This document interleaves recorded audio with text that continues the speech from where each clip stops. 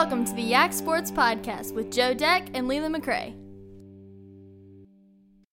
All right, Joe, I want to jump into high school sports first this week because we've been talking a lot about college basketball, and I want to make sure we're focusing on our local teams here.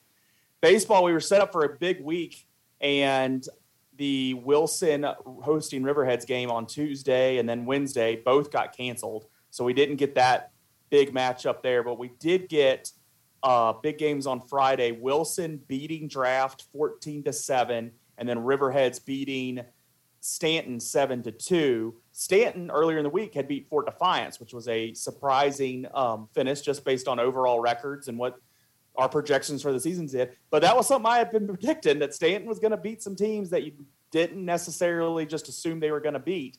And so there they were with the big first win. But also right there, Stewart's Draft with Wilson, that kind of tells the story, the first step of a story for Stewart's Draft, that we were wondering, could they be in that upper group? And, giving up 14 runs to Wilson, losing like that, doesn't give you confidence that going forward that they're going to be as big a factor. Probably still capable of beating some teams, but, winning more than they lose against that top tier might be tough for them. Right. And look, you just didn't want to start off on that back foot like that. And for Wilson to come in and have that kind of performance and score that many runs, and then I know Draft scored some runs of their own, but just really struggled to keep it together kind of in the ball game. Doesn't do well for them. I think I'm not ready to write Fort off yet, but Stanton getting that upset, again, when we're talking about how tight of a race we think this is going to be, it's the teams that Stanton nips at, because they're not terrible. They're going to, if you're not playing your A game, they're going to beat you. Coach Loss is going to have those kids ready to play. When they nip up and get somebody, that puts them on the back heel, because those other teams are going to be so competitive this year, whether it's Riverheads, Wilson, Gap. I think this really puts Fort behind the 8-ball early in terms of where that Shenandoah district is going to end up. One of the stories that I took out of these couple games, though, Wilson's been giving up some runs this year. I think pitching was one of their strong suits last year. We kept hearing about the pitching staff that was getting set up for these future years, and last year maybe was a little bit ahead of schedule. Surprised that they haven't limited teams to fewer runs in this last stretch. I think they opened up the first couple games kind of having lower scoring allowed, but it's kind of blown up since. So I'm interested to kind of see how that rolls. Looking forward at this week, though, Fort Defiance is that team that I'm kind of watching. I think they, that's the team. There are 2 games this week in district that I really want to see what happens with. They host Riverheads on Tuesday night, so around this time this podcast is coming out, and then they'll go to Stewart's Draft on Friday. So I think, a lot of what we learn about this district this week will include the Indians and the outcome of those 2 games. Yeah, and I think, we're right now we still consider them in that top echelon of teams. Their job maybe got a little bit harder after losing to Stanton, but we still put them in that group. I think if they don't sweep this week, we can take them out of that group. Yeah, I agree, and especially, that'd be a big win for Draft. So, the Riverheads game, they're the underdogs against Riverheads. Riverheads undefeated. Riverheads, running on full cylinders, pitching well, hitting well. And that's not saying that I think they, I'm not taking anything away from Riverhead saying that's a game I think they're going to lose. I'm just saying because of that Stanton loss, that's already one that, we weren't expecting that. We need to beat the top teams when we play them. That's a top team. You got to beat them. And like you said with Stewart's Draft, if you have another surprising loss, if you're Fort Defiance, you're out. That's the better win one. Softball this week. The big game coming up is what I'm looking at. There is the Stewart's Draft at Fort on Friday. That's the 2 higher teams in the district. Stewart's Draft started out 6-1 here, 2-0 in the district. Fort Defiance sitting at 1-0 with 5-0 overall. And so we know all the talent at Fort Defiance, but Stewart's Draft might be waking us up to what they have on the softball diamond there. So I'm really looking forward to seeing the outcome of that game on Friday, because I think that'll kind of lead us with, this first little stretch, who has that upper hand in the district. Yeah, Stewart's Draft is, in softball has been so good. And while we're talking about the Fort Defiance baseball team maybe starting off a little bit rocky, the girls softball team has not. And exactly. We went into this season saying that's going to be your winner. It's kind of a race for second place. If Stuarts Draft's able to get this win, because they have kind of surprised us at how well they've gotten off to a good start, if they're able to knock off Fort here early at Fort, wow. I mean, all of a sudden, it's game on the rest of the way. Jump into tennis. That's a sport we really haven't touched on. Even in our preview, we didn't touch on it much, especially on the boys' side. It's just been the Wilson story there. They've wrapped up the district easily these last couple of years. And, last week beating Stuarts Draft, loading up on them, which Stuarts Draft's not having a great season there. But here tonight, they take care of business. They took care of, they took care of Wilson tonight. And so that was good on the boys' side. Now, on the girls' side, it was a little bit more of what you thought could be a competitive match there, knowing that Fort Defiance, a really good tennis program historically. Wilson, very strong. I was surprised at the outcome there. Only not the fact that Fort won. Fort won 9-0. They won all 9 matches against the Wilson girls there. And I probably would have predicted Fort winning just because of what they've done in the last couple of years and the historical value too. But I was surprised it was a 9-0 sweep. So both of those were sweeps tonight. Wilson sweeping for the boys, Fort sweeping for the girls. So that's our quick look at the high school action. We got a lot coming up. We got some big soccer matches coming up in the next couple of weeks. That's kind of what we've been waiting for. Some of that Fort Wilson on the girls' side, Stanton Wilson on the boys' side. So that's something to look forward to there. But let's talk about NCAA. We have a lot of different areas to cover here with the universities that we care about. Let's start at Virginia Tech. The biggest news is on the Diamonds, both Diamonds. And let's start with the softball. That was number 3, Virginia Tech, heading down to I think it was number 4 at the time. Number 4, Virginia Tech, headed down to Florida State for a big weekend series. Virginia Tech came out slamming the softball, winning the first 2 games, and especially the game on Saturday, 23 runs on the number 2 team in the nation on their home field.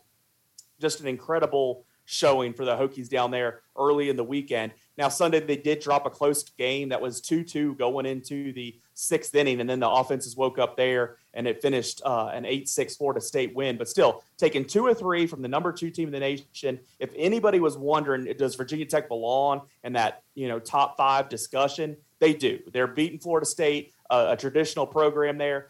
Virginia Tech moves up to number 3. They're just behind. They're behind Oklahoma and Alabama, I believe. I have it written here somewhere. And they're right up there with those top teams. And the whole top 5 is those teams that you're used to hearing about. It's Oklahoma, Alabama, Virginia Tech number 3. Florida State only drops down to number 4, and then UCLA. So that's great company for the Hokies there, and it's what I've been, we've been predicting. We've been saying it. I keep bringing it up. This team's going to be playing late into May, as we saw JMU do a year ago. But Virginia Tech's going to have the target on their back at this point. They'll have beaten good teams by that point. They won't, surprise anybody because they stated their case this week that they belong in that upper echelon. Yeah, they've played really well so far, and look, like you said, when they went down to Tallahassee and did what they did, I was like, oh, okay. And I think Virginia Tech is now not only being that team that is expecting to host regionals and right. make it to the Women's College World Series again, they're going to be a super regional host if they keep playing like they are. Florida State may have something to say about the ACC. That's going to be a tough battle when they get into that conference tournament. But, we just saw what they did going to Tallahassee. You got to think Virginia Tech's going to be a team that could potentially win the ACC in softball this year. Yeah, that's the hope, and I think that proved they're capable of it. Yep. On the baseball diamond, Virginia Tech now ranked 21st because they beat then ranked 21st NC State this weekend, 2 out of 3, winning the first 2. But now the tough showing here, they're going to get number 2 Miami. They're hosting it at least, but number 2 Miami's tough. UVA just found out that this past weekend, getting swept by them. So it's going to be tough. It's an opportunity, though. And so it'd be nice if Virginia Tech can at least get 1 game out of that. 2 would be real nice. So there's an opportunity there for the Hokies to kind of wake up the attention on themselves in the baseball side, too. Yeah, it's going to be an interesting showdown there between Virginia Tech and Miami. Miami's a baseball program that had been down for a while, but is back this year in a big way. They're back. They're definitely back. This isn't a football back. This is a real back. On the football side, spring games coming up this week. I know you don't get too excited about the spring game. I'm not going to be able to make it down this year because of, I think, the same commitment you have. But it's always a good time for those who are able to make it. There's not a whole lot to read from the actual game. The interesting stuff I saw this week was, the position changes. Gunnar Givens is one of those guys that we covered on the radio this past year. We talked about him on the podcast. Lord Botetourt, defensive line. He played both sides of the line and, had a real good high school career and earned himself that scholarship at Virginia Tech. He's there this spring, and they've moved him to defensive tackle. I guess he came in as a defensive end. He's been flopped around a little bit here, but they're going to leave him at defensive tackle now. That's his natural position. And, I'm excited, having called a game for him on the radio. I'm rooting for this guy to do well. And so we'll see what he's able to do. The quarterback room also gotten shortened down. And I think that's kind of the point I wanted to get to with this discussion quickly here about Virginia Tech is there's just a whole different approach to the quarterback situation than what we've had the last 5 years with Fuente. And where Fuente, it just seemed he wasn't naming a quarterback until September. And even when a guy started the previous year, he still put him through all of spring, all of August in the competition. And not saying that guys won't push each other under Brent Pry, but he sees the value in, having that leader and having that guy, narrow the guys down and take more snaps, but also, maybe give the reins to somebody. And he said maybe at the end of spring, I might name a starter. And I was encouraged by that. Not saying one way is necessarily right or wrong, but the other way wasn't working. So I like on the heels of that he's open to a different approach. And I like the idea of going into August with, a starter in hand. And, they narrowed it down for the two guys that committed late to us here, transfer in from Marshall and South Carolina. Both have on-field experience. We didn't have any value of that in the room already. The only guy playing quarterback late, well, not the only guy, but one of the guys playing quarterback late in the season had some big plays against UVA. They moved him to tight end. And then, these guys are apparently better than the other guys in the room. So it just shows you that we were left with an empty cupboard there. And I basically put the ball on the tee for you to tear apart Fuente real quick. Yeah, I was going to say, I don't think it was just even necessarily not naming the quarterback. I think it was picking the wrong one when he did. And then there the last year, he didn't have anyone. It didn't matter who he picked. I just don't know why when you did have Hooker coming back. Yeah, I don't know why you don't name him the starter. Why you just name him? I don't know why you don't just name him the starter. I don't know why you do this whole back and forth. We don't know. We're going to split time. That was never good. And then you see what happens when Hendon Hooker transfers, goes to Tennessee, has, actual people helping him and improving him and coaching him, and all of a sudden he is one of the best quarterbacks in the country. I saw a good point on social media today talking about how this is the first time we've had in a while the offensive coordinator and the quarterback's coach be a different person. Usually it's offensive coordinator / QB coach. And I like the point that they made that's two people, with individual attention towards the quarterback. Because obviously your quarterback coach, that's their position. Sure. But the offensive coordinator, it all runs through the quarterback. So you're going to have that much more attention on that position. I like it. I'm encouraged. I do think quarterback's a question mark just because I haven't seen them in maroon and orange playing. But I'm optimistic because I'm optimistic about everything in general. So that's where I'm riding with the Hokies. Sure. All right. So over in Charlottesville, the baseball team had the rough weekend. And just mentioning that, not trying to drive that home, but they only dropped to 8th after the sweep. But they're looking ahead, too, at the Virginia Tech series coming up at the end of the month. I know we'll talk about that as we lead into that because just the rivalry there. But the other big news out of Charlottesville was they had, Arch Manning on campus this weekend. And that's Peyton Manning's nephew. That's Cooper's son. He was on campus. And, he's there. You can't really rip that apart too much. There's not a lot of room. Tony Elliott's what makes that happen. That's the offensive coordinator from Clemson coming into your school as your new head coach and bringing guys that he's already developed a relationship with at the previous place here. All the better for you. That's the reason you hired him is that he's done the job away from there. So I thought that was an interesting thing that the schools that Arch Manning has visited since the football season ended, Georgia, Alabama, Texas. So very much blue bloods there. And this UVA sticks out from that. And so that could be a good thing. I don't see it happening. I just don't. I've seen him all last fall going to different SEC schools and the prestige that the SEC brings. I just don't see it happening. And this isn't necessarily me slamming on UVA right now. This is me saying I don't think he's coming to the ACC unless it's Clemson or something. And I don't think that's happening. I think he's going to want to be in the spotlight, and we all know the light's the brightest on the SEC. Well, and that's, the family pedigrees in the SEC, whether it's at Tennessee or Ole Miss. Right. I wouldn't be surprised if he doesn't go to one of those two. Like the Georgia idea wouldn't Georgia shock or me. Alabama or Texas. Yeah. I mean, all of those are going to be SEC schools. Yeah, so we'll see what he does. But, hey, that's UVA's football being in the spotlight this weekend for a good reason. So, yeah. That's well, and hey, if nothing else, they got the 5-star quarterback in the door. Right. And that can help open up doors for other 5-star quarterbacks. So, and then speaking of top-notch recruits, I mean, they have local player there, Sam Burnell. She's transferring out of Notre Dame. She went on UVA for a visit and immediately committed there. And so, obviously, being closer to home must have been a priority. There was talks about her also visiting JMU. But that's a huge get for UVA basketball, who is down, very down. And to get a local, top-notch player, McDonald's All-American player, who has played at Notre Dame and played well. Yes. And to get her back in the gym there, that immediately gives some pop to that UVA basketball team that has not been there. So that's a good get. So a good recruiting weekend for UVA. Absolutely. The bad news was down at JMU that their top prospect, Chase DeLautner, he's injured with a broken foot. DeLauder. So he's going to be DeLauder. Sorry, typo. Yeah. Yeah. So this is where this job messes me up with names. But he's awesome. He's going to be drafted high in the Major League Baseball draft. He's hurt with a broken foot.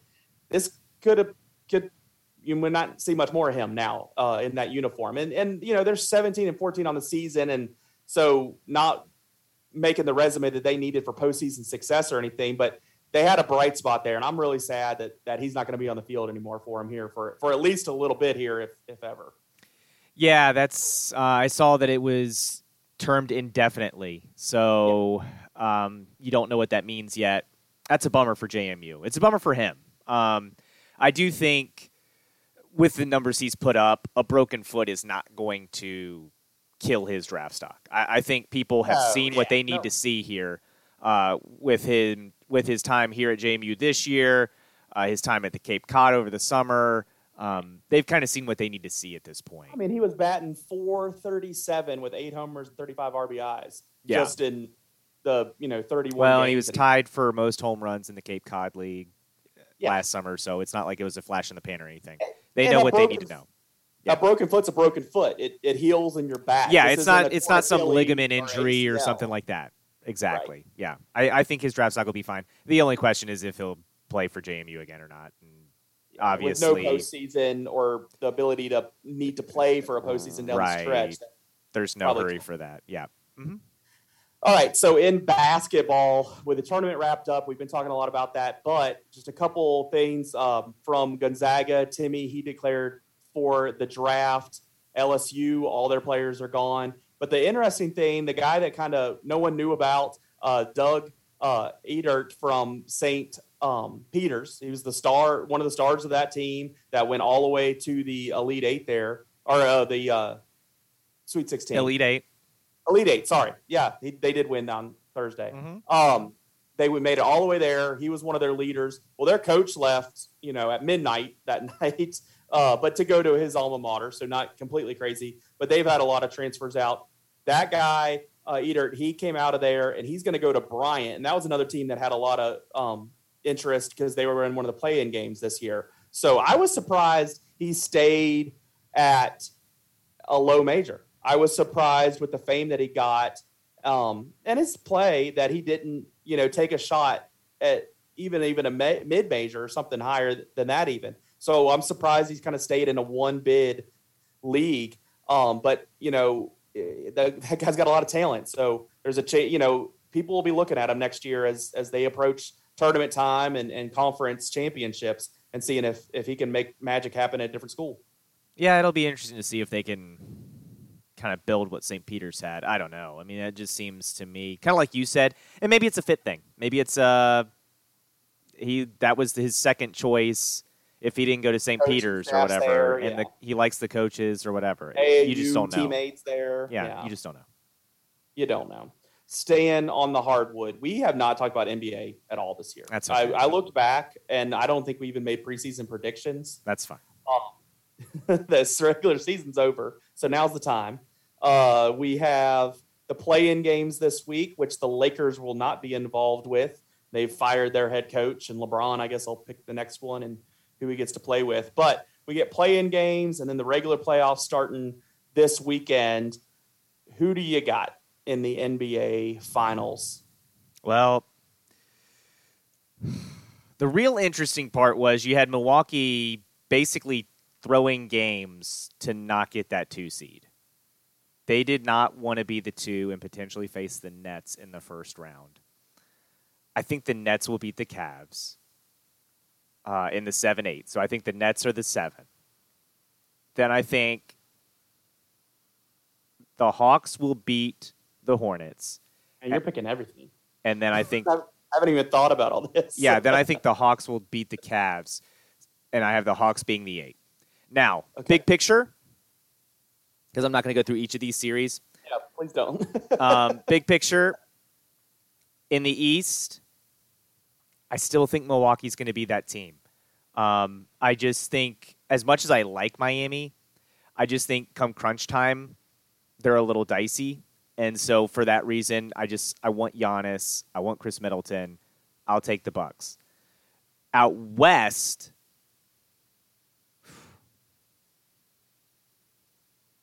Chew on the West for a second. I'll respond to your East. I agree with you. I thought I was going to pick Milwaukee, and you weren't.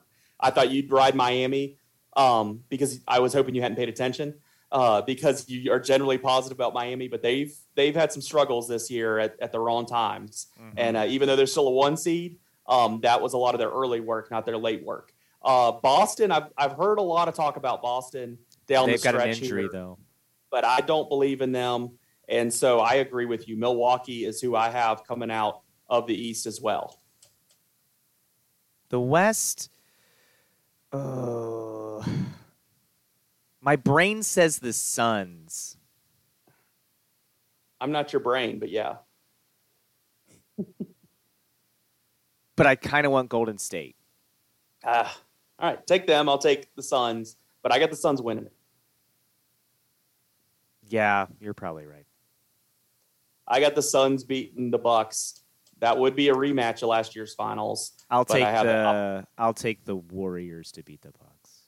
Okay, so we're both taking West teams. Philly is that other team I had a point to. You know, they had that midseason trade with Simmons, and they got Harden there, and everything was supposed to come together. It hasn't, and I don't think May is going to be the time when it comes together for them. So, unless they surprise me, Memphis is a team I want to root for. I like them flying under the radar. I'd love to see them in a Western Conference final. Probably not going to happen, but I'd love to see it. But there's a lot to like in Memphis. No. All right. So on to the negative part of the podcast. Then we'll see if we can turn it around. So Dwayne Haskins, I assume everybody listening has heard the news that backup quarterback for the Steelers, Dwayne Haskins, was killed on early Sunday morning as a pedestrian by a dump truck. Just terrible. I don't know the right way to talk about this. It's just sad. It's just really sad that this guy that was working so hard to kind of regain what he had coming into the league, that it's cut short. And from all accounts, these last couple of years, he's really been making the efforts to be in the right light. And that, I think, brings up what's kind of even more sad around this is that the coverage of this has been talking about what he hasn't done as a professional. It's been led with that. And I hate that. When I heard the news, I was upset that a young football player has passed away.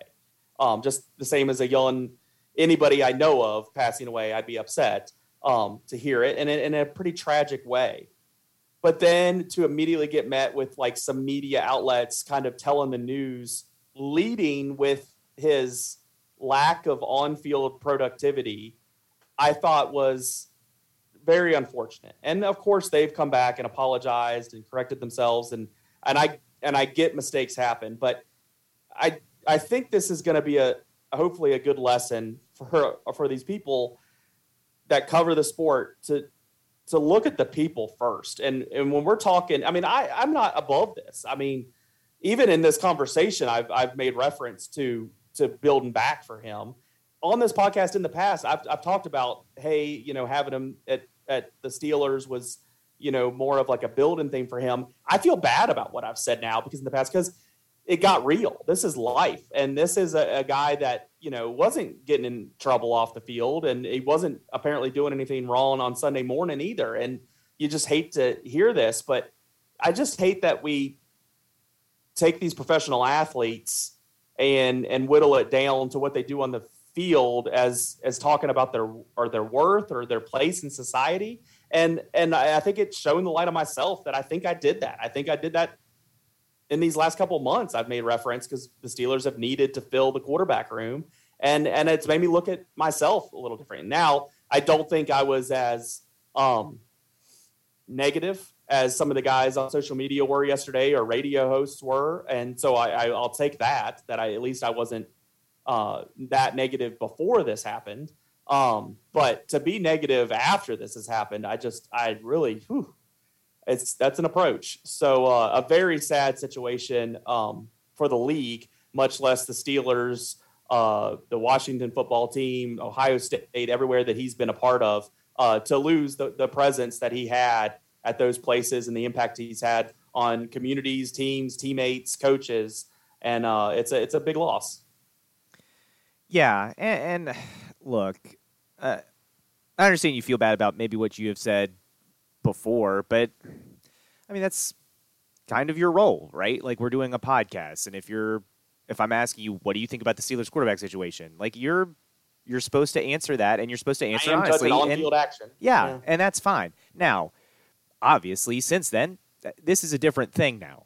And none of that matters. Yeah, none of that matters. And so I think that's where the problem on social media was some of the people who had continued to go down that line of thinking and reporting, and it's just like, there's a time and a place, and this isn't it. Like, but this story is sad, and it just reminds you that, as you said, it does remind you that these athletes are people too, and they're mortal. They're not, you know, sometimes we think of these athletes as, you know, larger than life and indestructible people, but they're very mortal, and you never know when you're just not going to have that person there anymore. You know, and we talk a lot about mental health of these athletes. This kind of pressure, this kind of, you know, snow globe of a life that these guys and girls live in, these athletes live in, you know, this is a great example of what's impacting the mental health of these athletes, is that they get referenced and treated this way and talked about this way, and then they hear it. They're not deaf. Yeah. And, you know, you could say off Twitter all you want, word's still going to get back to you of some of the stuff that's said about you. And so I just think I think this is something that's going to be able to get pointed to, of like, this isn't how we handle the situation. We got to be above this. We got to clean it up. So hopefully something can come out of this terrible thing that like that, but it's definitely not worth it. So let's turn this, try to find some positive here. Let's talk to James.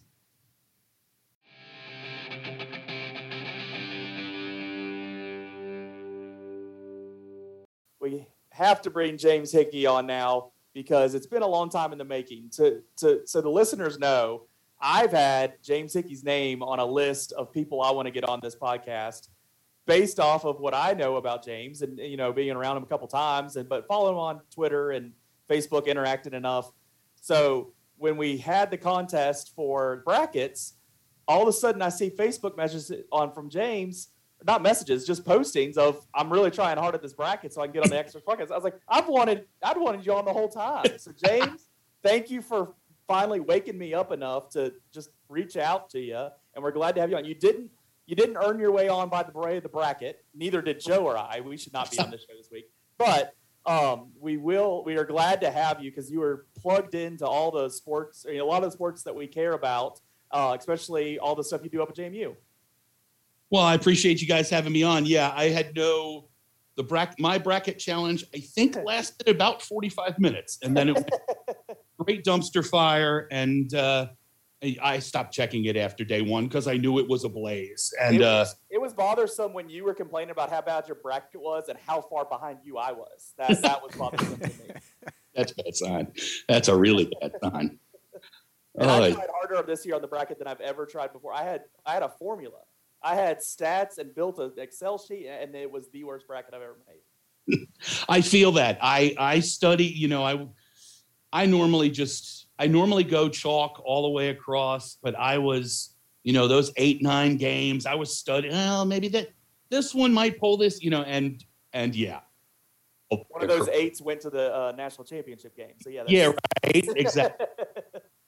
Well, James, just so in case, unlike me or Joe, who follow you on Facebook and see you interacting with us, I want other listeners to know what all you do and all your active jobs right now. Before we dive into the past, what are you up to now and all the cool things that you do? So at JMU, for football, men's and women's basketball, I am the in-game promotions host. So I do the hopefully funny bits in between gameplay. When the lobster's running and stuff. Right, when the lobster's running or, they're trying to hit me with the T-shirt cannon or things like that. And I also do as part of that, I do the starting lineups because we've kind of stolen that from the NBA teams who are doing that now. You have a second guy doing the lineup, so I do that. And I also do the Marching Royal Dukes. I'm their PA announcer in the fall. And then I'm also the PA announcer for women's volleyball, women's swimming and diving, and softball. So those are my main assignments right now there. Then at Fort Defiance High School, I do varsity football, varsity boys basketball, and I've been doing girls soccer there for 16 years. Oh, wow. Yeah. That's when we go back, that's where you'll pick up. That's how it all starts or this chapter starts at Fort. And then during the summer, when you think I'd rest up, I have done, and here's your semi-breaking news right here on the Yak. I'll be back with the Stanton Braves of the Valley Baseball League this summer. I took last year off, partially due to COVID, partially my son last year was 15, and I knew life would change at 16. Like he'd get a job, get a car, and I'd be even more unnecessary than I used to be. So that came to pass. We hung out last summer, and by the second week of July, I was like, "Why did I take the summer off?" So I've he already thinks I'm unneeded. Right, exactly. So now with a job and with a car, it has come to pass. So I had reached out. Actually, I think before last season was even over, we had cut a deal for me to come back. Yeah, I'm excited to get back to Moxie in the easy bake oven that is the Moxie Stadium press box. Because if you've never been in there before, it averages 110 degrees. And we have an air conditioner that blows exactly 4 feet. So there's no relief. But yeah, I'm looking forward to that because I always tell folks, especially the young people I work with at JMU, when I walk in at a JMU event, I'm very spoiled. There's typically there's already a staff member running the music, and the script is written, and the SIDs, the sports information directors, hand me the information. All I have to do is talk. That's it. And obviously, anyone who's listened for the last 2 minutes can tell I can just talk all day long. That's not a problem. But at a Stanton Braves game, okay, I'm the PA. I'm running the music. I'm picking the lucky numbers for the contests. It's a lot more moving parts, and it's all night long. I kind of feel like a cook at a Waffle House. All I'm looking to do is just move as fast as possible and be ready in time for the next pitch to be thrown. So yeah, I'm excited. I'm looking forward to it this summer. Got to get some fresh music on the playlist. Yes, Leland, you can go ahead and start. I'm telling Joe to talk because Joe has experience. No, I've been up in that press box last summer. It was, yeah. Yeah. It's not fun. I mean, gosh. Yeah, when the sun's shining in there, I mean, you're thinking like, oh, this is how I'm going to die. Like, yeah. And especially when right at the point where you're looking and the sun is getting ready to drop over the hill in center field, and you're like, there's going to be relief. But then the sun goes down and the air doesn't move and you're still baking. Yeah. And I feel that. But like I said, I missed it last summer. I missed it really bad. Well, I'm glad to be sharing the press box with you this summer. That's going to be fun. Yes, we're definitely going to have fun. Some stories you'll have to keep to yourself. Others you're welcome to share. We'll figure that out as it goes. Yeah, for sure. But, I wanted to talk to you about just your, when you said you started at Fort and with the girls' soccer, what led you from Fort, kind of take us on that journey to where you are now and how you got involved at JMU? Well, we'll back all the way up. So good, because that's what I was going to ask. Yeah, so I grew up. Where were you born? I'm originally from Long Island. First athletic claim to fame is I went to high school with Sue Wicks, who is a women's college basketball Hall of Famer. I was a freshman. She was a senior. I rebounded for Sue a lot. She went on to a huge international career and then played when the WNBA started. Yeah. She played for the New York Liberty.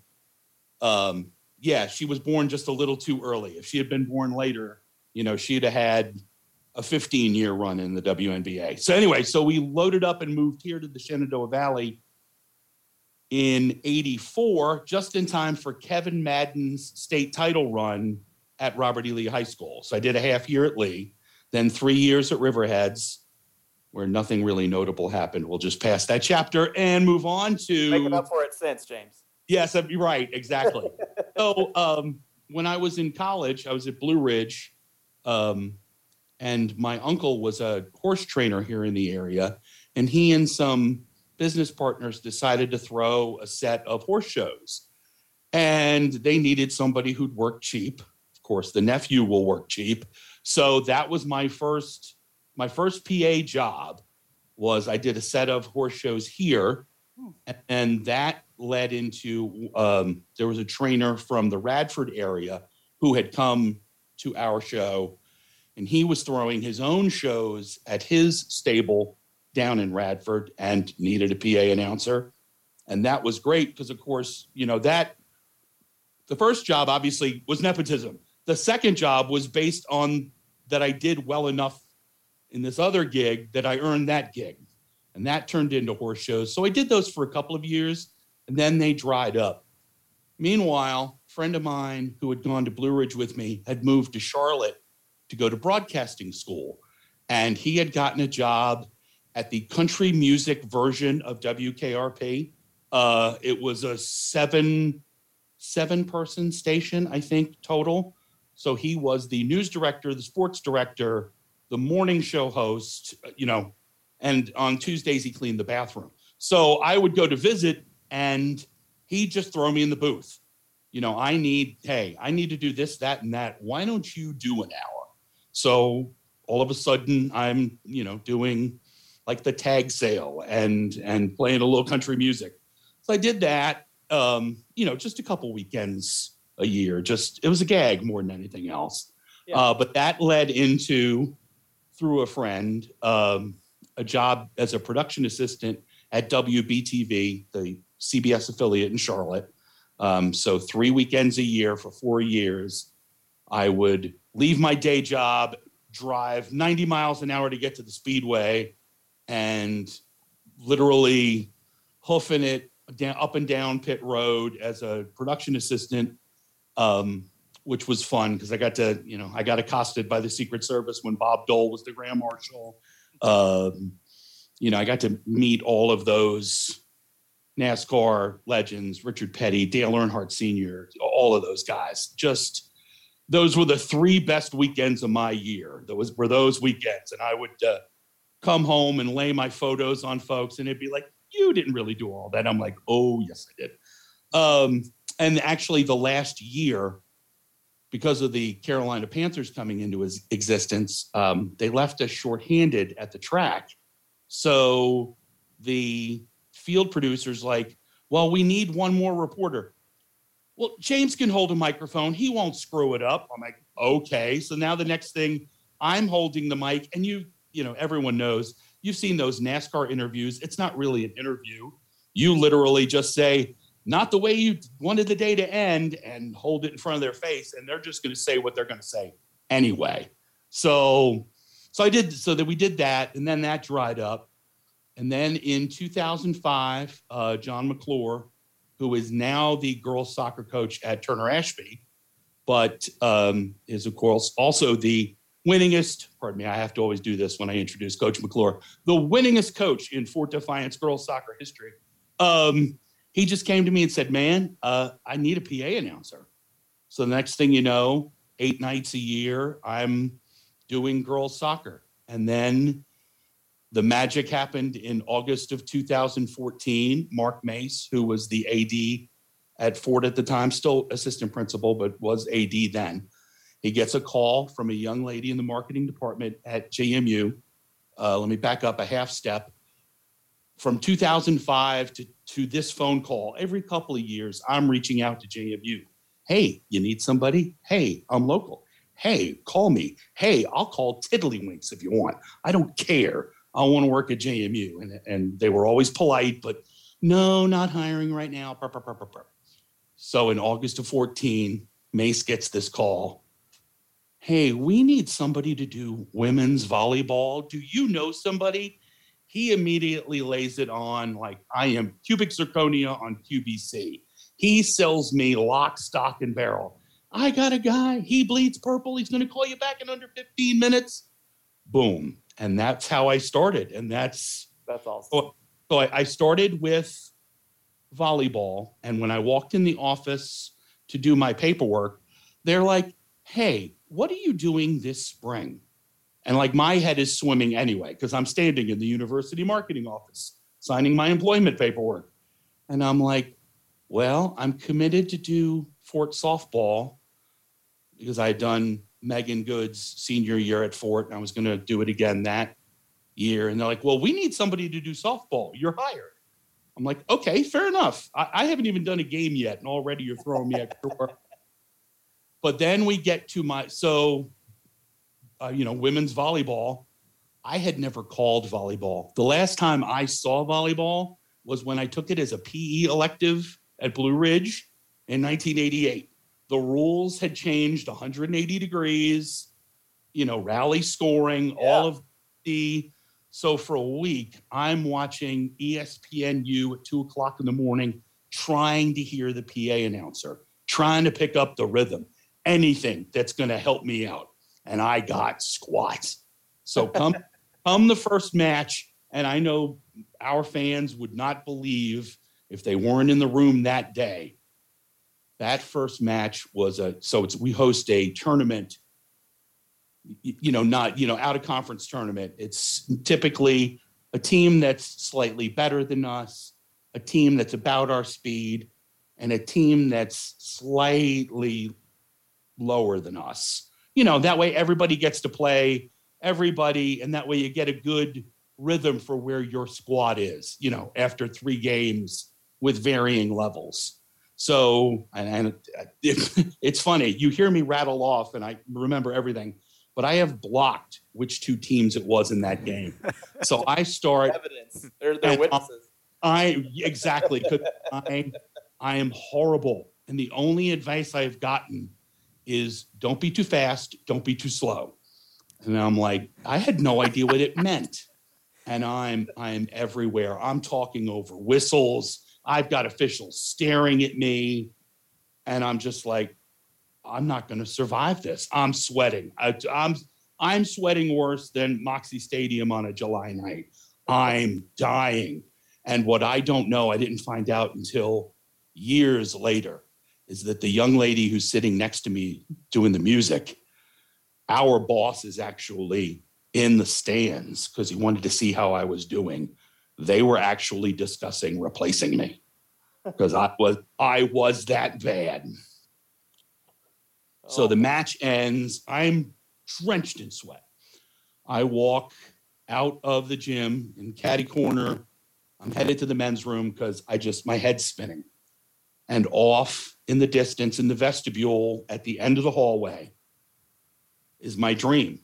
The Dukes are standing there. The girls are all wearing their I remember this, the dark gray long sleeve t-shirts with the Duke Dog outline on the shirts. And I walk into the men's room.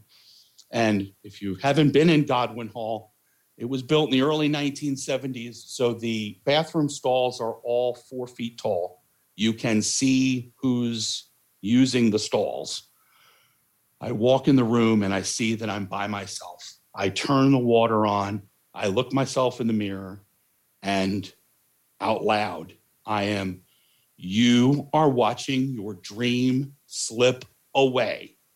Get your head out of your keister, not the word I used, and do your job. I splash water on my face, quick towel. I look at myself and my head is clearing now because I've yelled at myself.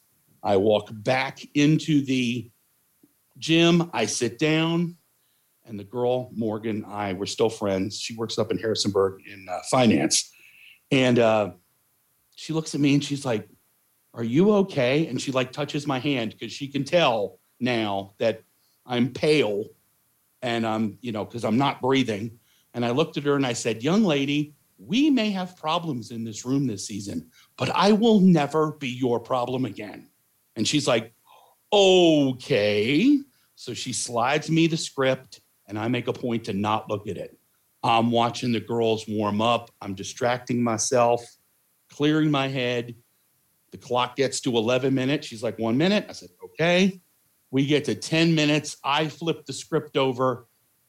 Boom. It sounds like it sounds every time.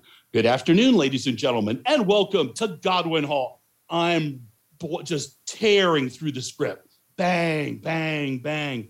I get about halfway down page 1 and I hear her whisper, "Damn." And I had validated everything Mark Mace had said. I'd validated. I could do this if you gave me a second. And that's it. Match picked it right up. I'm getting the rhythm with the officials. We're moving right along. And there you go. A Star is Born. That's how it started. And I've been very fortunate, I've been fortunate with all of it. If you look at the list, so I've worked every sport at JMU at least once, except field hockey, track and field, and the golfs. I've done everything else at least once. Because who's announcing the golfs? I mean, is there even an announcer? No, there is no announcer. In fact, what the next question would be is, what the heck would you do at tennis? Tennis, I do their senior day. So I come. Okay.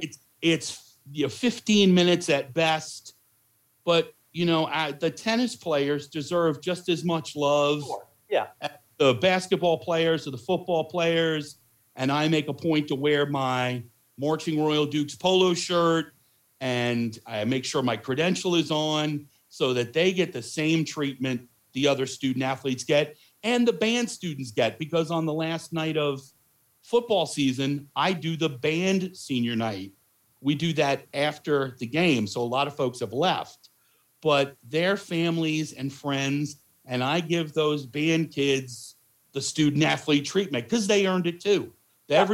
Everybody deserves one good intro in their life, and that's like my number one goal. And the band, they've adopted me as one of their own. You hear them if you've come to a basketball game this season. When I walk in, they chant my name. It's like Norm at Cheers. I throw my hand up, James. I tell them to shush. I'm like, guys, y'all gotta let it go. It's okay. I'm here. I love y'all. Leave me alone. We're good.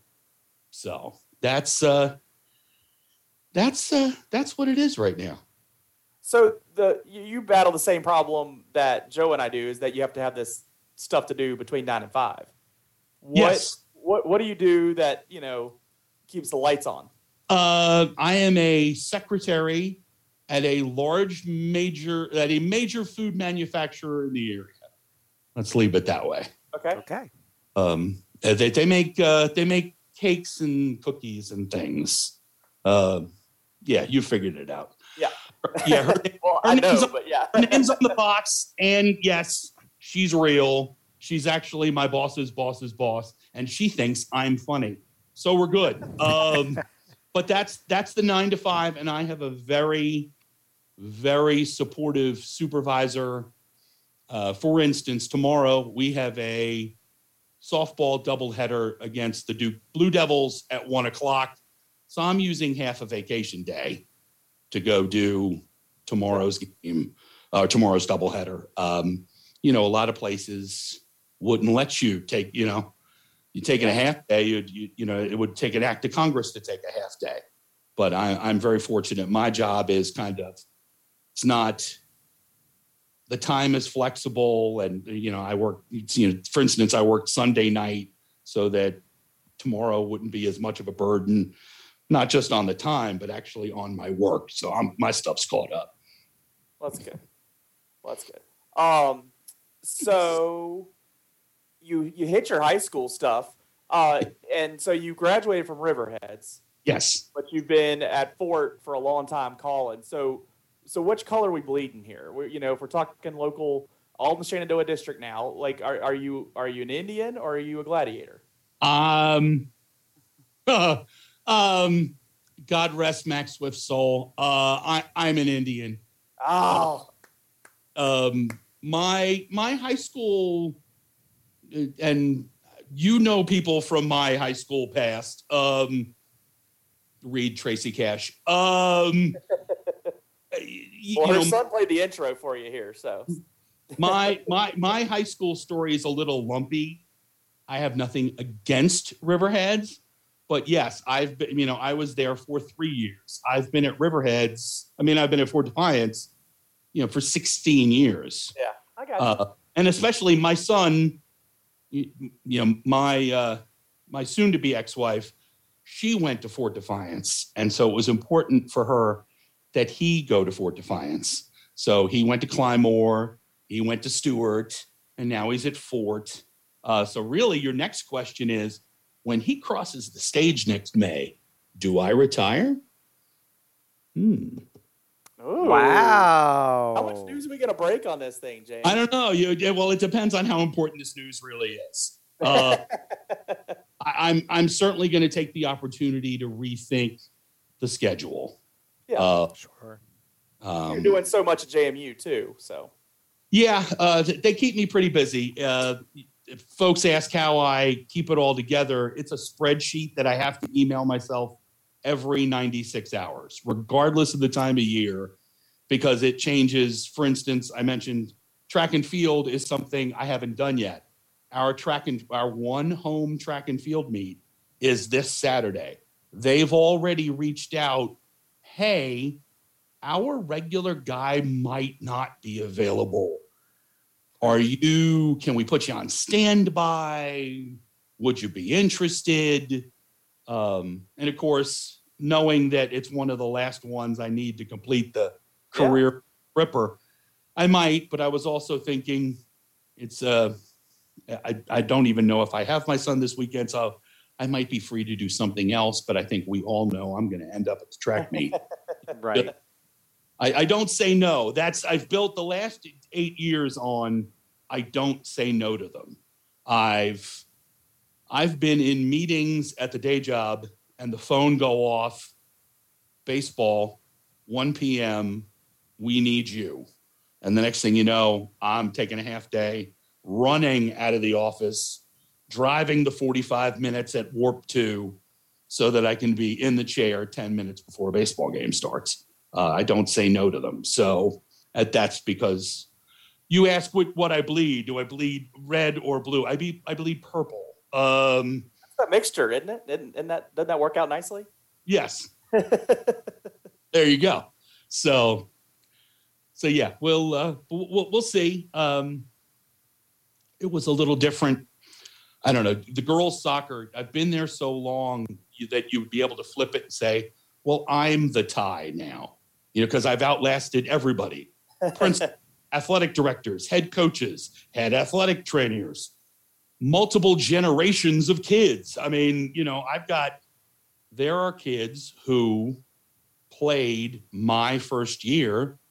They have kids. Yeah. And some of them, I think, are on our current JV team. So James, before we got going, we were catching up on a couple things, and I made the point to you that, I think doing the PA stuff, especially the way, all the stuff that you do, especially with the fan interaction stuff on the field, and you can see the people's reaction. I think that's so much harder in my mind than what I do for radio, and especially this podcast where I'm sitting at home. I just think that's so much harder because, like, you get instant feedback, and you also are dealing with people not necessarily paying attention to you. At least on radio, I just assume everybody's just hanging on every word I say. But what's your aspect of that? Do you think you got it harder than me, or? It's not that, because when you boil it all down, we're all doing the same thing. It's you have to be able to think fast and talk and not get stuck. But it's when you involve other people. Yeah. I got two quick ones. For instance, you both recall our recent men's basketball game against the University of Virginia. I believe I remember that one. Yes. You remember that one? Yeah. The place was a little loud, and it was early in the season, and we hadn't really. Also, the person who's my boss at basketball, he's fairly new to the university, or at least he was in the fall. So he didn't know that you can trust me and I won't blow the show up. He held his breath, but he knew it would be okay. But some of our fans may have had, of course, it's different at the Atlantic Union Bank Center in that you can have libations.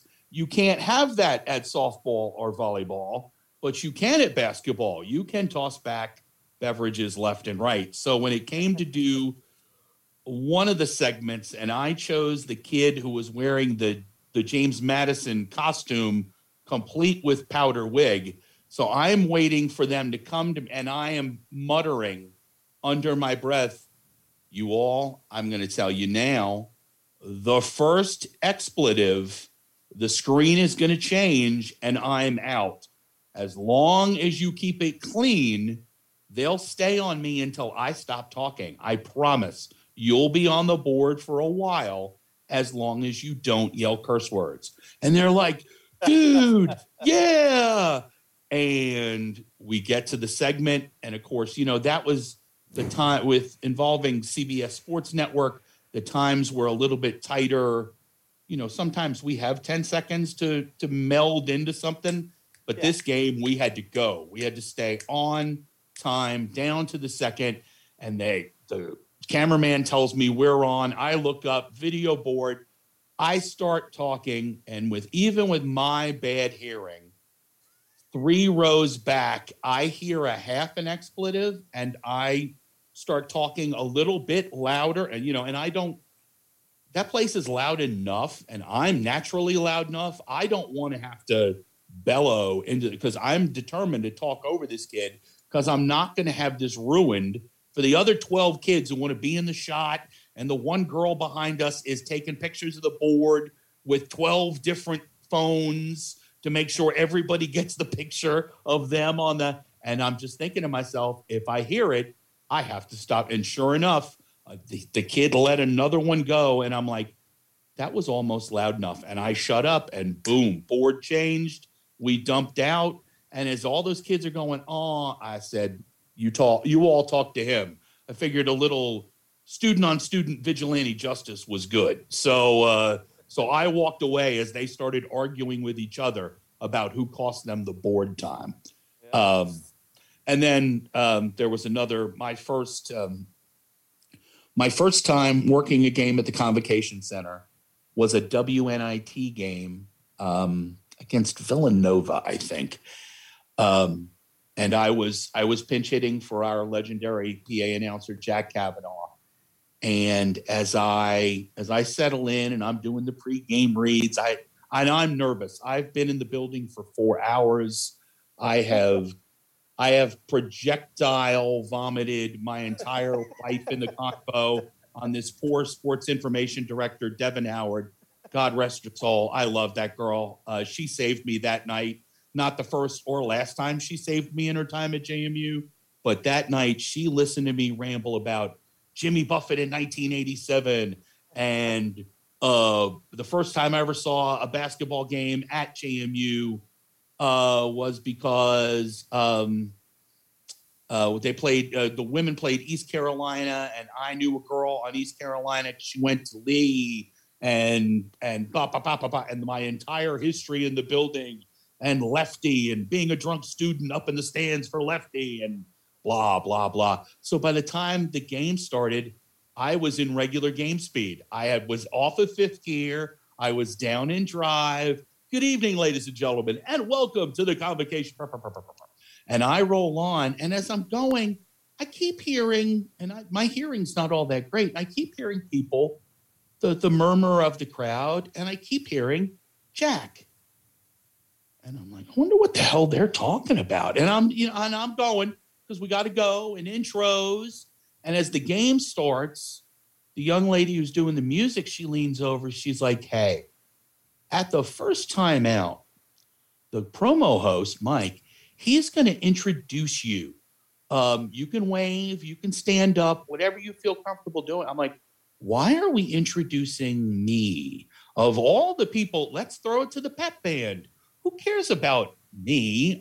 I'm not even a regular fixture here. Well, normally I'm up in my seat because at the time I didn't work basketball. I would normally be there as a fan who just happens to know everyone working in the building. And I'm like, why are we? And with that, he comes past me and pats me on the shoulder.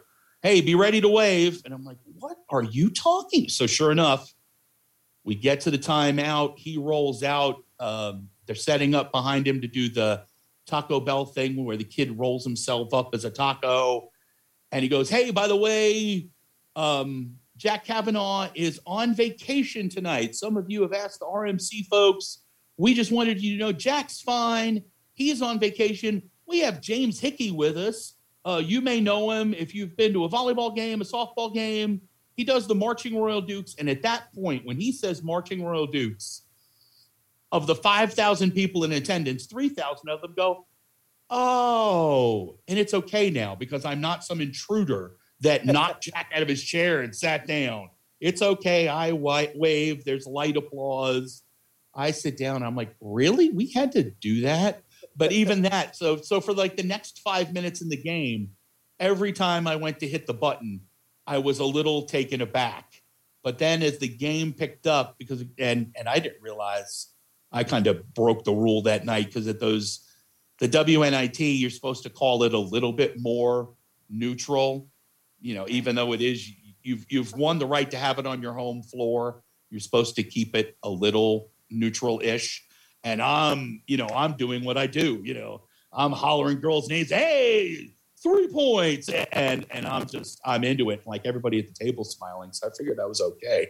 But yeah, so to come all the way back to your question, I think we all have it tough. I mean, that everybody, the mechanics are different, but the point is the same. You have to be able to talk. You have to be able to go. And if I fall, hell, I fell at a basketball game this year. People thought it was part of the bit. I tripped over one of the steps. Again, it was our second game at the AUBC. I was still physical comedy. Yes, exactly. But people thought it was part of the gag, and I'm like, all of a sudden the RMC people realize I'm still sitting on the step and I'm not moving. So like they kind of scurry over. Are you okay?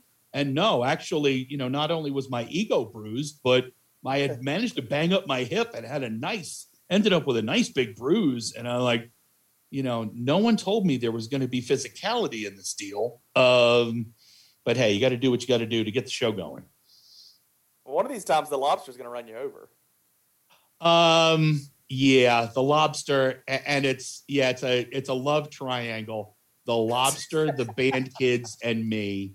All during it, because of course this year at basketball we brought the food race to the AUBC, and immediately the kids in the pep band, who 98% of them are MRDs, they're like, "Hey, can we wear the lobster?" And I'm like, "Yeah, that's exactly what I need. It's bad enough when I have an intern wearing the suit at me on a tricycle. I need you, you may have had a beverage during this game. I don't need you coming at me with the tricycle in the lobster suit." The lobster and I, we have a long, twisted history. Well, I want to talk about it's great that, and I enjoy every time I'm at a JMU event or when I've been at a Stanton Braves game in the past when you've been doing the PA. But you're a Mets fan, and so I want to talk to you about my love of baseball and your love of baseball. Okay. When are the Mets going to figure it out? Because, no offense, and I'm an Orioles fan, so I don't have much of a leg to stand on, but I keep hearing, this is the Mets year, this is the Mets year. And I don't know. I don't believe it. Do you as a Mets fan believe it, or are you like me and you just don't believe it anymore when they tell you that? Well, yeah, having lived through, when we supposedly had, the rotation of the future in the 90s, Bill Pulsfer and those guys, and I lived through that. And you have to remember, if you go all the way back, so when we moved here, that was spring training 1984. So I had lived through, like, my first game was here. As much of a baseball nerd as I am, my first game at Shea Stadium was Joe Torre's last as Mets manager. I mean, that's how rooted in the deep, dark underbelly. I lived through George Foster in left field, and we moved just as Doc Gooden emerges on the stage and hasn't found cocaine yet. And it's just like, we moved now. And so between 84 and 91, I got married in 92, but from 84 to 91, every time I went home, that was the number one driver of setting my schedule was, Mets in town. Is there a homestand? Right. Can I get tickets? And that's back when you had to, like, my grandmother actually worked there, lived here with us. She'd drive up, she'd do 2 weeks and then 2 weeks back here. So she actually had to go to a Ticketron outlet to pick up my tickets weeks in advance. And so I've lived the good, I've lived the bad. So I really don't believe anymore, but I have to. We get the stink of Fred Wilpon off us and being cheap, and playing in a stadium that was designed to be Ebbets Field too. Don't get me wrong, I love Citi Field, love it, been a couple of times, but it's not Shea Stadium. It was a dump, but it was our dump. So I don't believe anymore, as much as I'm thrilled about Steve Cohen and I love the investments he's making. I have to put in a quick bracket right here. Hey, the Cats are going to start a fight during this. That's outstanding. Quick bracket. In addition to everything else, I am a member of the New York Mets fan advisory social media group. So I am exposed to things, ideas they have coming up, this, that, the other, and I am allowed to give feedback on that. So really, do I believe in a major league organization that in part takes my feedback? I mean, come on.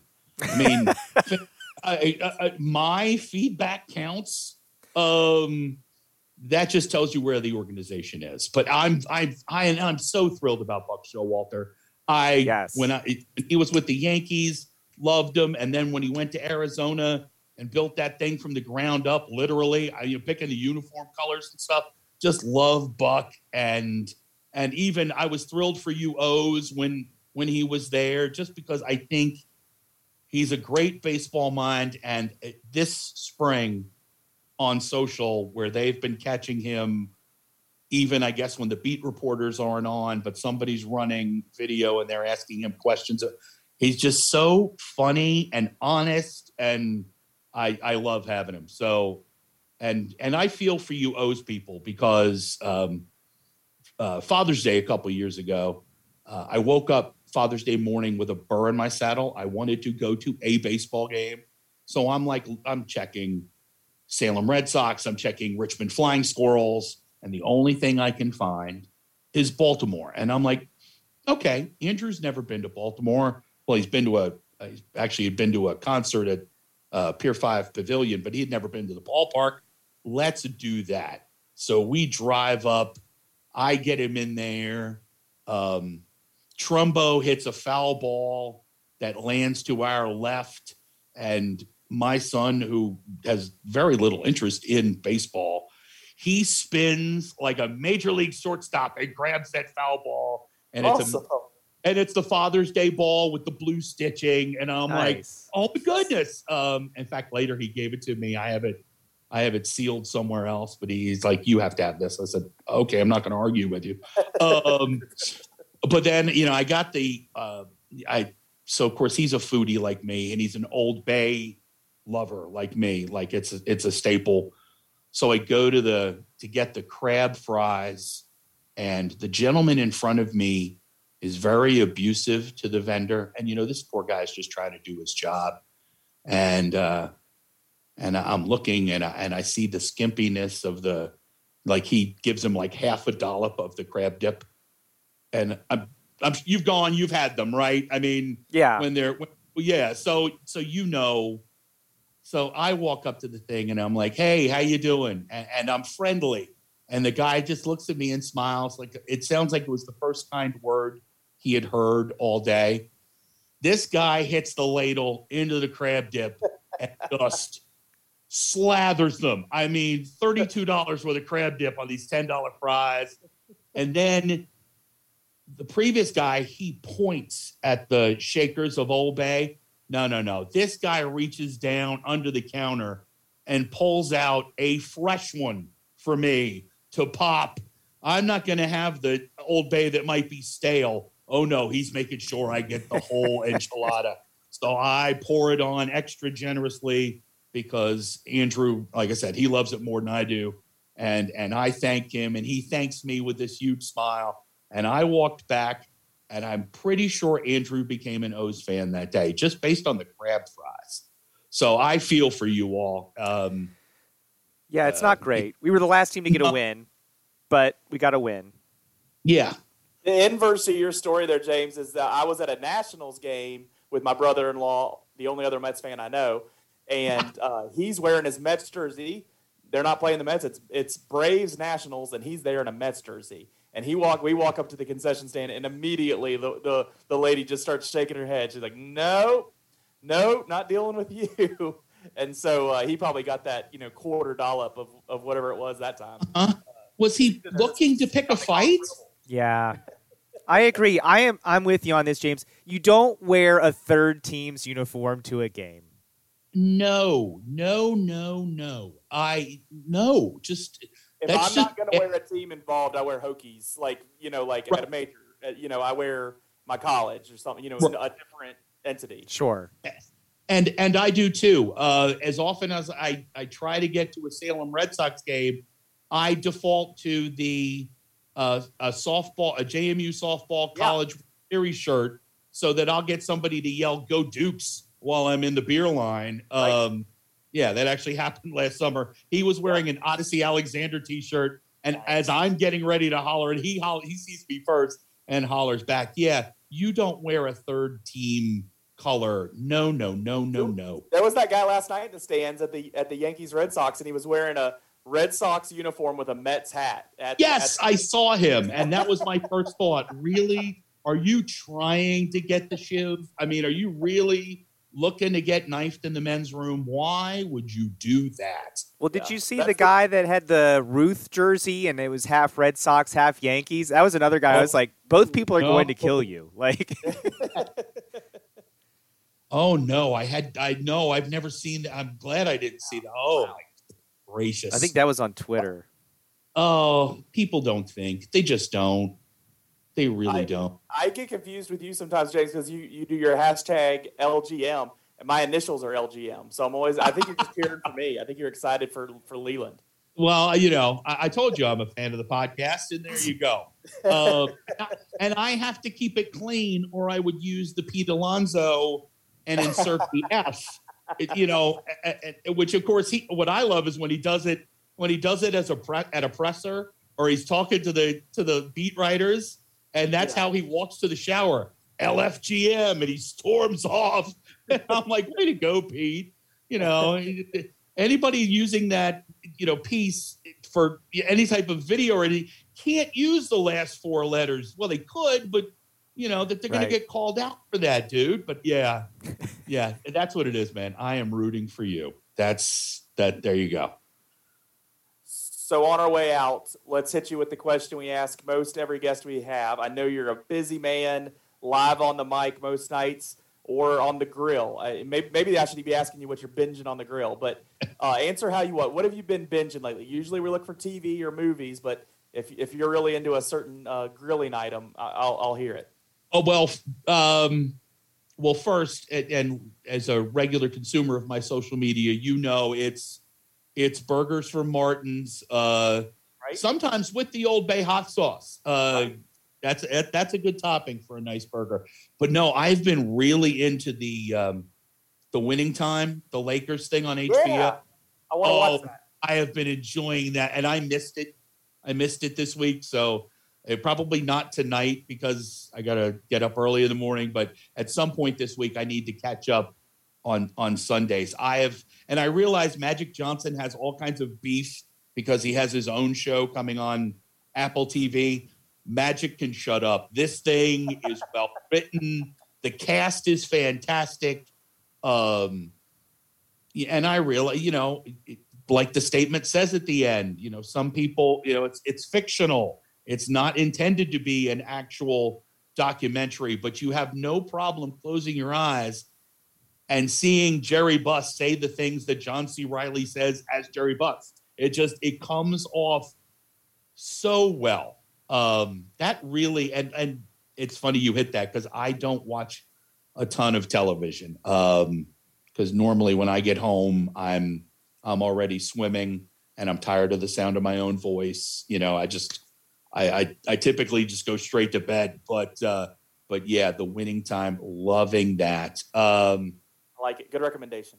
And then if I'm going classic, I like to throw on, especially if I've just stepped away from the grill and I have hot, fresh food and a cold drink, I like to throw on Anthony Bourdain, either No Reservations or Parts Unknown, either of his shows. I catch them on demand because I loved Tony Bourdain. A hero of mine, and he'd rolled over in his grave hearing that someone called him a hero. But I enjoy everything he did back from the old cooking shows, the first cooking show, the last CNN show. It made me very sad that he chose to check out. So there are times I throw Bourdain on just to get a good chuckle. Awesome. Well, all good recommendations, even the Martin's hamburgers. We appreciate you coming on. We have to get you on again sometime. I know there'll be a lot of stories, and especially if you and Joe are hanging out all summer, you'll probably just hit me up one week of like, oh, we just hit a slew of stories. We got to get them on this week. So yeah, we'll look forward to that. We'll do that late in the season. We'll do a complete recap of the entire Braves season as told from the press box. That'll be good. Good plan. Yeah, and I'm glad I'm going to have someone up there who understands press box rules, because right now I'm working with college kids, and the other day I had one talk about how fast the game was going, and I'm like, you don't ever do that. Oh, yeah. Our cameraman was doing that the other night, and I was like, look, if this game goes 3 hours now, I will go down there and I will end you. Like, Yep. Yep. And that's how we ended up with a double header, both of 9-inning softball games. And that because that kid said, gee whiz. And then yesterday I made the mistake of saying I had a dinner date, but I was like, this can't happen twice. I'll be the man. I'll break this curse right now. And sure enough, we got out on time. So I'm glad I'll have somebody there to help enforce press box decorum. But I appreciate you guys having me on. I've been looking forward to this. Like ever since you guys hit me up, I have been so looking forward to this. Yeah. Well, we're glad that you joined us. Longer than you know, we've been looking forward to it. So that's good. You've been on a spreadsheet for months, maybe even years. Well, thanks for coming on, and we look forward to talking to you again. Sounds good. Thank you, guys.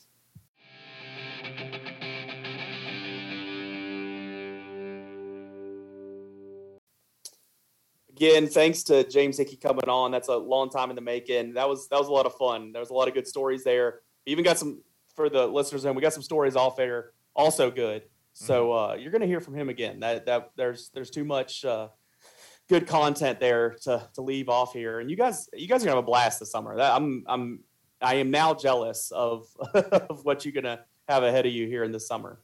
Yeah, it's going to be fun. I look forward to it. And thanks again to him for talking to us. We always appreciate any guest that takes time to talk to us. So in the D block, let's talk about the Masters. I watched a great deal of it this weekend, Thursday and Friday, as I predicted with Tiger playing. I was glued. I watched a lot Saturday and Sunday too, and Tiger fell off because it was still interesting. Even with Scheffler kind of winning, going away, I was still very interested, very likable guy. I liked his approach, very solid golfer. I like watching the top players play. And he came into this ranked number one. He's kind of on this initial tear of playing golf. That's really impressive. So as much as I say I like to watch Tiger and I want to watch the best ever, and Tiger is, it's interesting what Scheffler's doing right now and seeing what he can keep up. And maybe he's going to be on some kind of impressive run. It's hard to say some kind of Tiger run, but some kind of impressive run. I want to be watching it. So I'll be watching the other majors to see if he can stay up there. But it was fun to watch. Masters is just always so pretty to watch. I don't know if it's always marks the beginning of spring, but you definitely know it's spring when the Masters are on because it's just so pretty down there. The fun moment I had down the stretch watching there was watching Rory and Morikawa. They both chipped in on 18 right when Scheffler was coming down. I think he was like on 16 about the time that this happened. And that was a fun little moment, and seeing Rory chip it in, and then Morikawa, he goes over there, and he's going to chip it in. The first camera shot they show is Rory reacting positively and like happy that he did it too. I like that moment, and it showed kind of the difference in golf.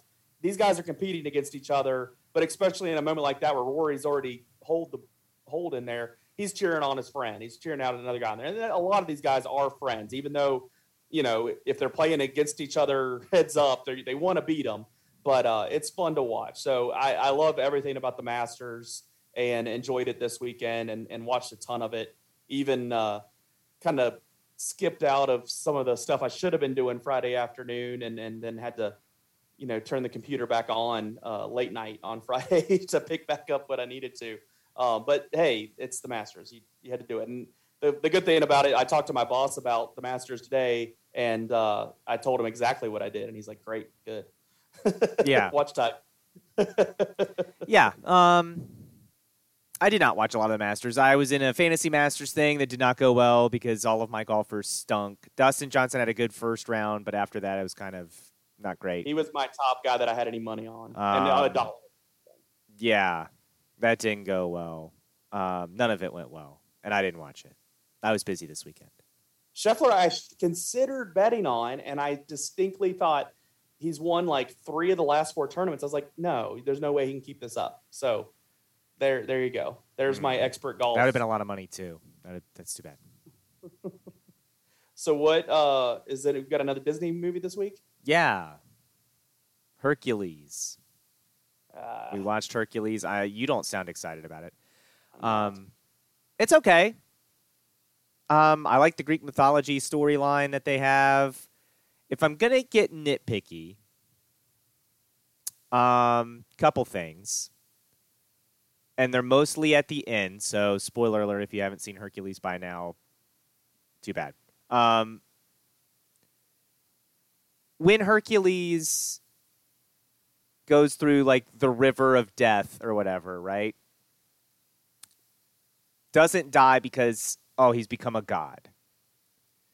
Why does Hades at the end just get sucked down in the river of death? He's a god. That's my question. Another question. Hercules. Only you, Mr. Darth Vader, is actually the good guy, would be worried about the mistreatment of Hades. Well, Hades is the bad guy. I'm right about Darth Vader. But Oh, you're not. Then another one at the end. When Hercules chooses to be with Meg at the end, he then has to become mortal? Why can't he be a god that just lives on Earth until, whatever, and then he goes back up to Olympus? I didn't understand that. I think they got a little bit away from their Greek mythology there, and that's why you're struggling. So where's it rank? Because I don't have anything positive to say. I'm not going to turn. Wow. I like some of the music in there. I thought they did some good songs. That period of time there, I just feel like they put out these Disney movies that I still haven't grabbed a hold of. I have not gone back and liked any of those through that stretch. This is going to be tough. Lilo and Stitch, I'm not for. God, well, why would you be? Emperor's New Groove, sucks.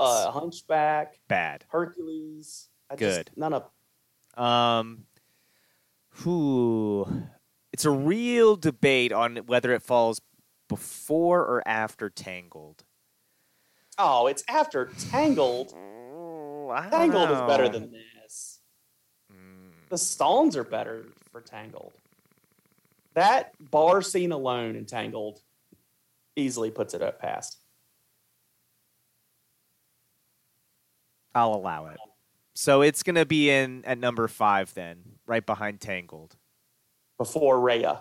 Before Raya and the Last Dragon. And that's really because Raya and the Last Dragon didn't have any music.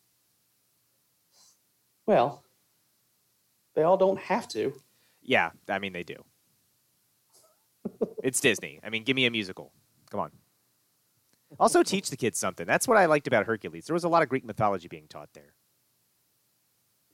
Best If song. they would have followed it a little bit better, it might have helped. Yeah. Yeah. Well, okay, fair.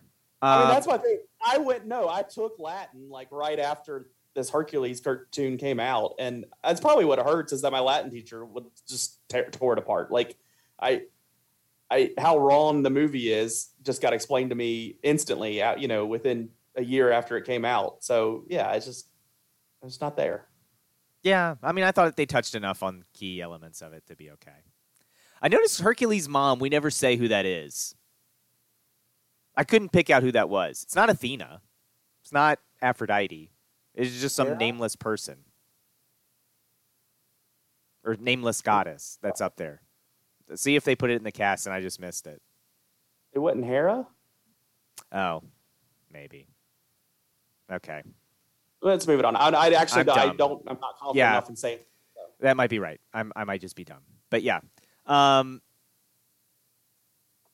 Yeah, I would say my favorite song in that, though, and this is, a lot of good songs in that, in my opinion, but I won't say I'm in love. I think the shoo-wop, I like that. I thought the song was good. The singers in that were great. Big fan. Do we have a preview of what movie you're aiming for next week? No. Might take a week off because Billy Joel just did his 50 years of Piano Man, and so What do you think of Patrick Height's Bruce Springsteen breakdown the other day? Did I see it? Yeah, I sent it to you. If you did, I didn't know. I missed it. Facebook messaged you on Facebook. He was like waiting in the car or something, so he was listening to the radio, and he came up with Bruce Springsteen like top 5, and I was just waiting for you to slam him.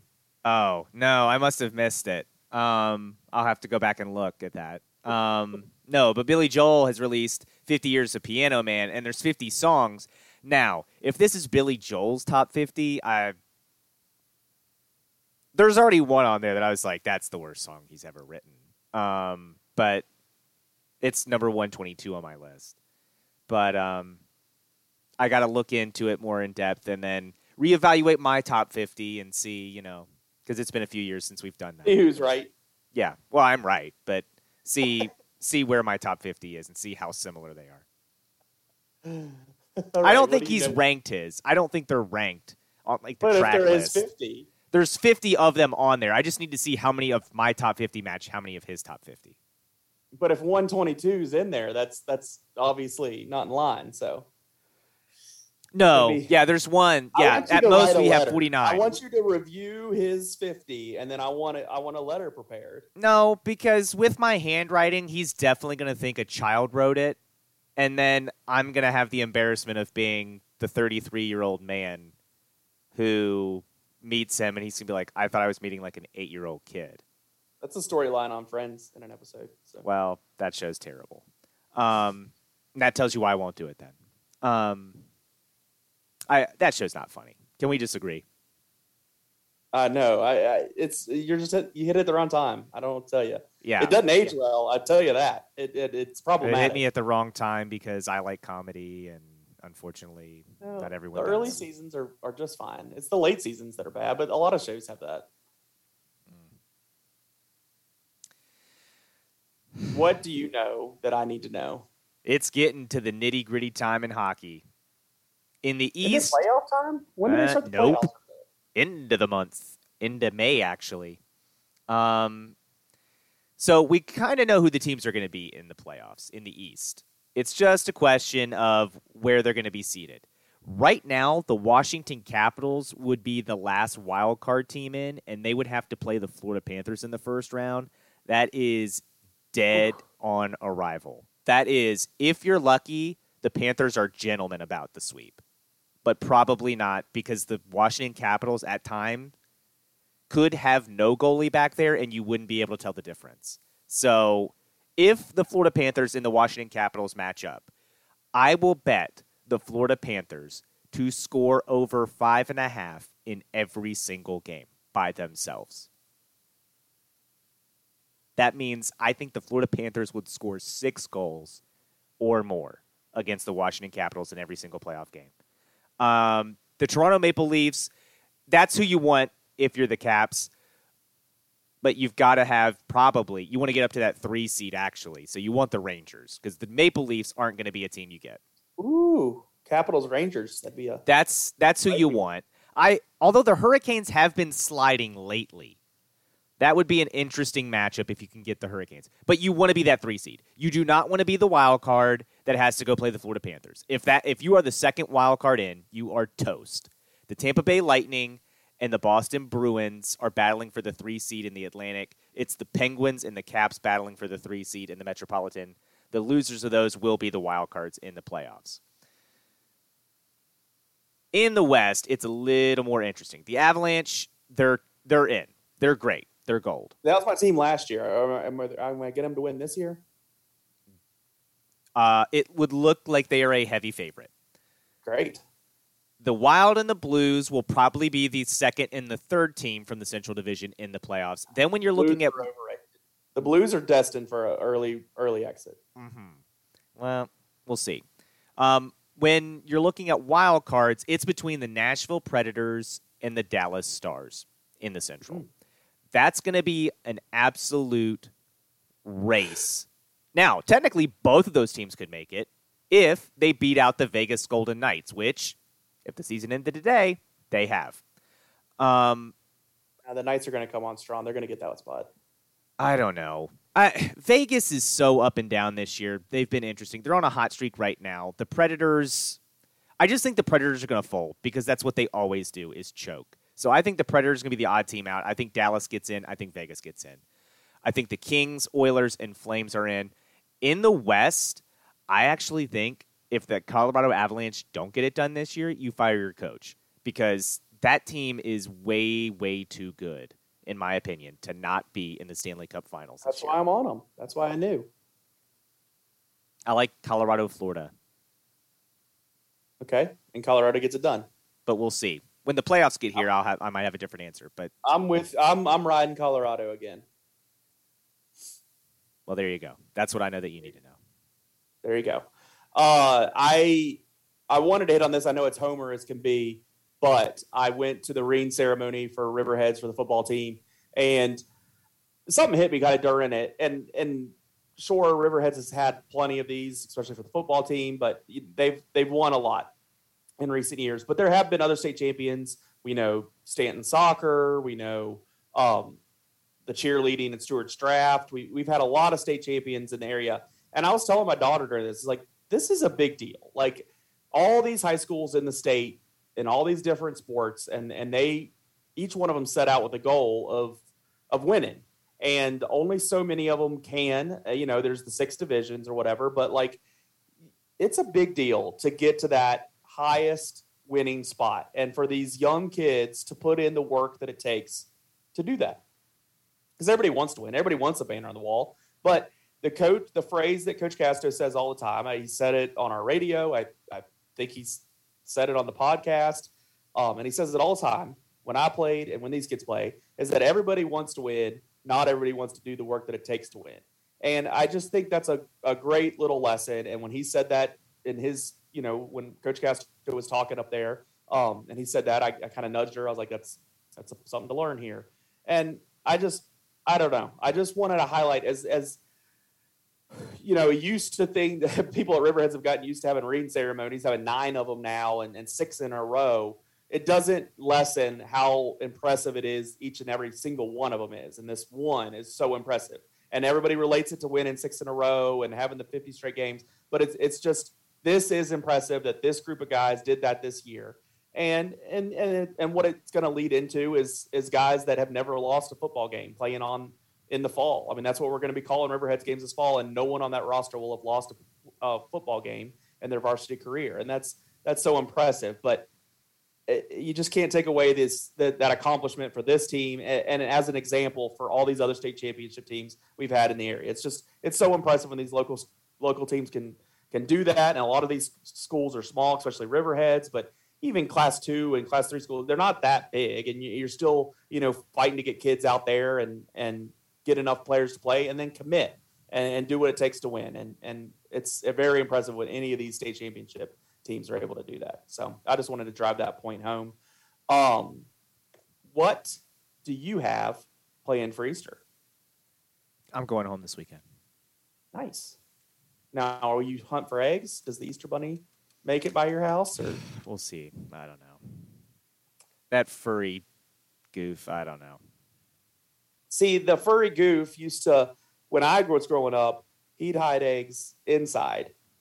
But at this house that we live out here, actually both houses we've lived at since we've been married, that the Easter Bunny has hid the eggs outside. So we're kind of watching the weather to see if the Easter Bunny's going to be able to do that, during the nighttime or whenever it magically happens. So I'm anxious to see what comes of that, because it could kind of change the usual flow of Easter morning at the McCray house if that bunny, is scared to hide those eggs outside. Yeah. I mean, look, bunnies don't like to get wet. And that's just a fact. So I would imagine the Easter Bunny is going to be included. Are you saying the Easter Bunny's not going to come if it's raining? I'm just saying he might not do it outside. I mean, he might have the umbrella. He might have him inside. Yeah, I think he needs to come inside. So, yeah, I always enjoy Easter. I would think your kids are probably safe on the Easter Bunny list. Me, I don't know. I don't know about Arlo. Well, yeah, I don't know. But, yeah, me, I don't know. I don't know if the Easter Bunny's going to make it around this year. Like I said, he might not have appreciated some of the takes on, like Roy Williams probably could get fired, or even though that wasn't this year, he's probably still remembering it. So, yeah, or he or she, I don't know. Easter Bunny, yeah.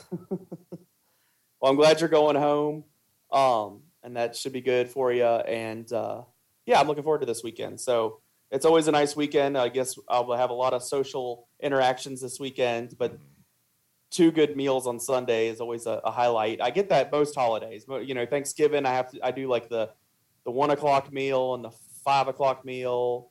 Christmas, we spread them out on days, but Easter is another one of those double deckers. So I like when I hear what we're having ahead of time at the two households and they're not the exact same. I'm always very appreciative of that. So Right. And there's no like saving up. There's no like I'll eat less at the first one so I can eat more at the second. No, it's I hammer both, and maintain my figure. Yeah, I was disappointed there's not an F1 race, but I got that this last weekend. So Not enough what? there wasn't an F1 race on Easter. It wasn't an F1 race. Okay, That was hey, this past weekend, but that's okay. 2 straight weeks of the podcast, not hammering it. I will cede a little bit here. That I do hear the general increased interest in F1. That It's because of that show. I'm acknowledging that I might have to actually grab hold of this a little bit so I'm at least aware. Because, I want to be aware. And as much as I talk down about soccer, there's certain aspects I pull in just enough so I can hang on. But this F1 stuff, I know zero. And anything you've said to me about F1, I don't know what you've said. I don't. Yeah, listen. you don't listen. I'm trying to think up jokes and ways to poke at you what you're saying. I think I'm going to have to start listening. I think I might either watch the show or watch a little bit of something, so at least I have some awareness because it's getting real. The coverage is increasing. Mm-hmm. There's increased investment. I think I'm going to need to know about it. Yeah, there's more and more races in America happening, which I think is going to only help grow the sport. But I would definitely recommend the show first. I think once you watch the show, you'll understand basics and you'll understand the team rivalries, the teams. Yeah. And then this year, the added thing that has kind of thrown everything up in the air a little bit has been they've changed the car and the regulations on the cars. So basically the teams are having to go back in and rebuild cars under new regulations. And Ferrari is doing very well at that right now. Mercedes is trying to catch up. But yeah. Anyway, that will do it for us on this week's episode of the Yak Sports Podcast. Make sure you're subscribing on Podbean, Apple Podcasts, Spotify, Google Podcasts, however you get podcasts. Subscribe to the Yak Sports Podcast. You can find us on Twitter at Yak Sports Pod. We're on Facebook, Yak Sports Pod, or you can email us, yaksportspod@gmail.com. Let us know what you think, and we will hopefully remember to reply to you. Jeff Wright, I don't think... He commented tonight. We probably have something we need to comment right now on. Oh, yeah. He talked about the Nationals. The Lerner family is looking to sell the Nationals. Mm-hmm. And when Jeff Wright realized it wasn't Dan Snyder looking to sell it, it was a Washington team not named the football team that was going to sell, he was mad. So I understand that. Understand. Jeff. There's our response, Jeff. I understand. Yeah, I'm not a fan of the football team or the Nationals. I do think... some of the people that were oh, good, that means whoever the new owner is will re-sign Juan Soto. I don't know. This is the thing. MLB owners say they don't make any money until it's time to sell a team. And then all of a sudden, this is a super profitable exclusive club, and you have to pay a lot of money to get into it. And when that happens, are they going to have enough money to then re-sign someone who turned down over $300 million this last offseason? I don't think so. I think Juan Soto's as good as gone. There's a lot of money going to be coming to that franchise because they're not that far removed from a World Series championship. They're in D.C. I know that's not. Oh, yeah. No, that's going to cost a lot of money to buy it. I'm just saying, after they buy it, are they going to have enough money to then pay Juan Soto? I don't know. If it's Bezos. Is Bezos interested in an MLB team? I don't know. I know he's interested in NFL teams, but I don't know if he's interested in MLB teams. I mean, it's pocket change. It's a dying sport that's killing itself. So he thinks he can save anything. He's going to have to get rid of Rob Manfred. Hair. But again, that'll do it for us on the Yak Sports Podcast. We'll be back next week to talk more Augusta County high school sports and local professional and college sports that you care about as well. Until then, folks, have a great week. You've been listening to Yak Sports, your Augusta County sports podcast.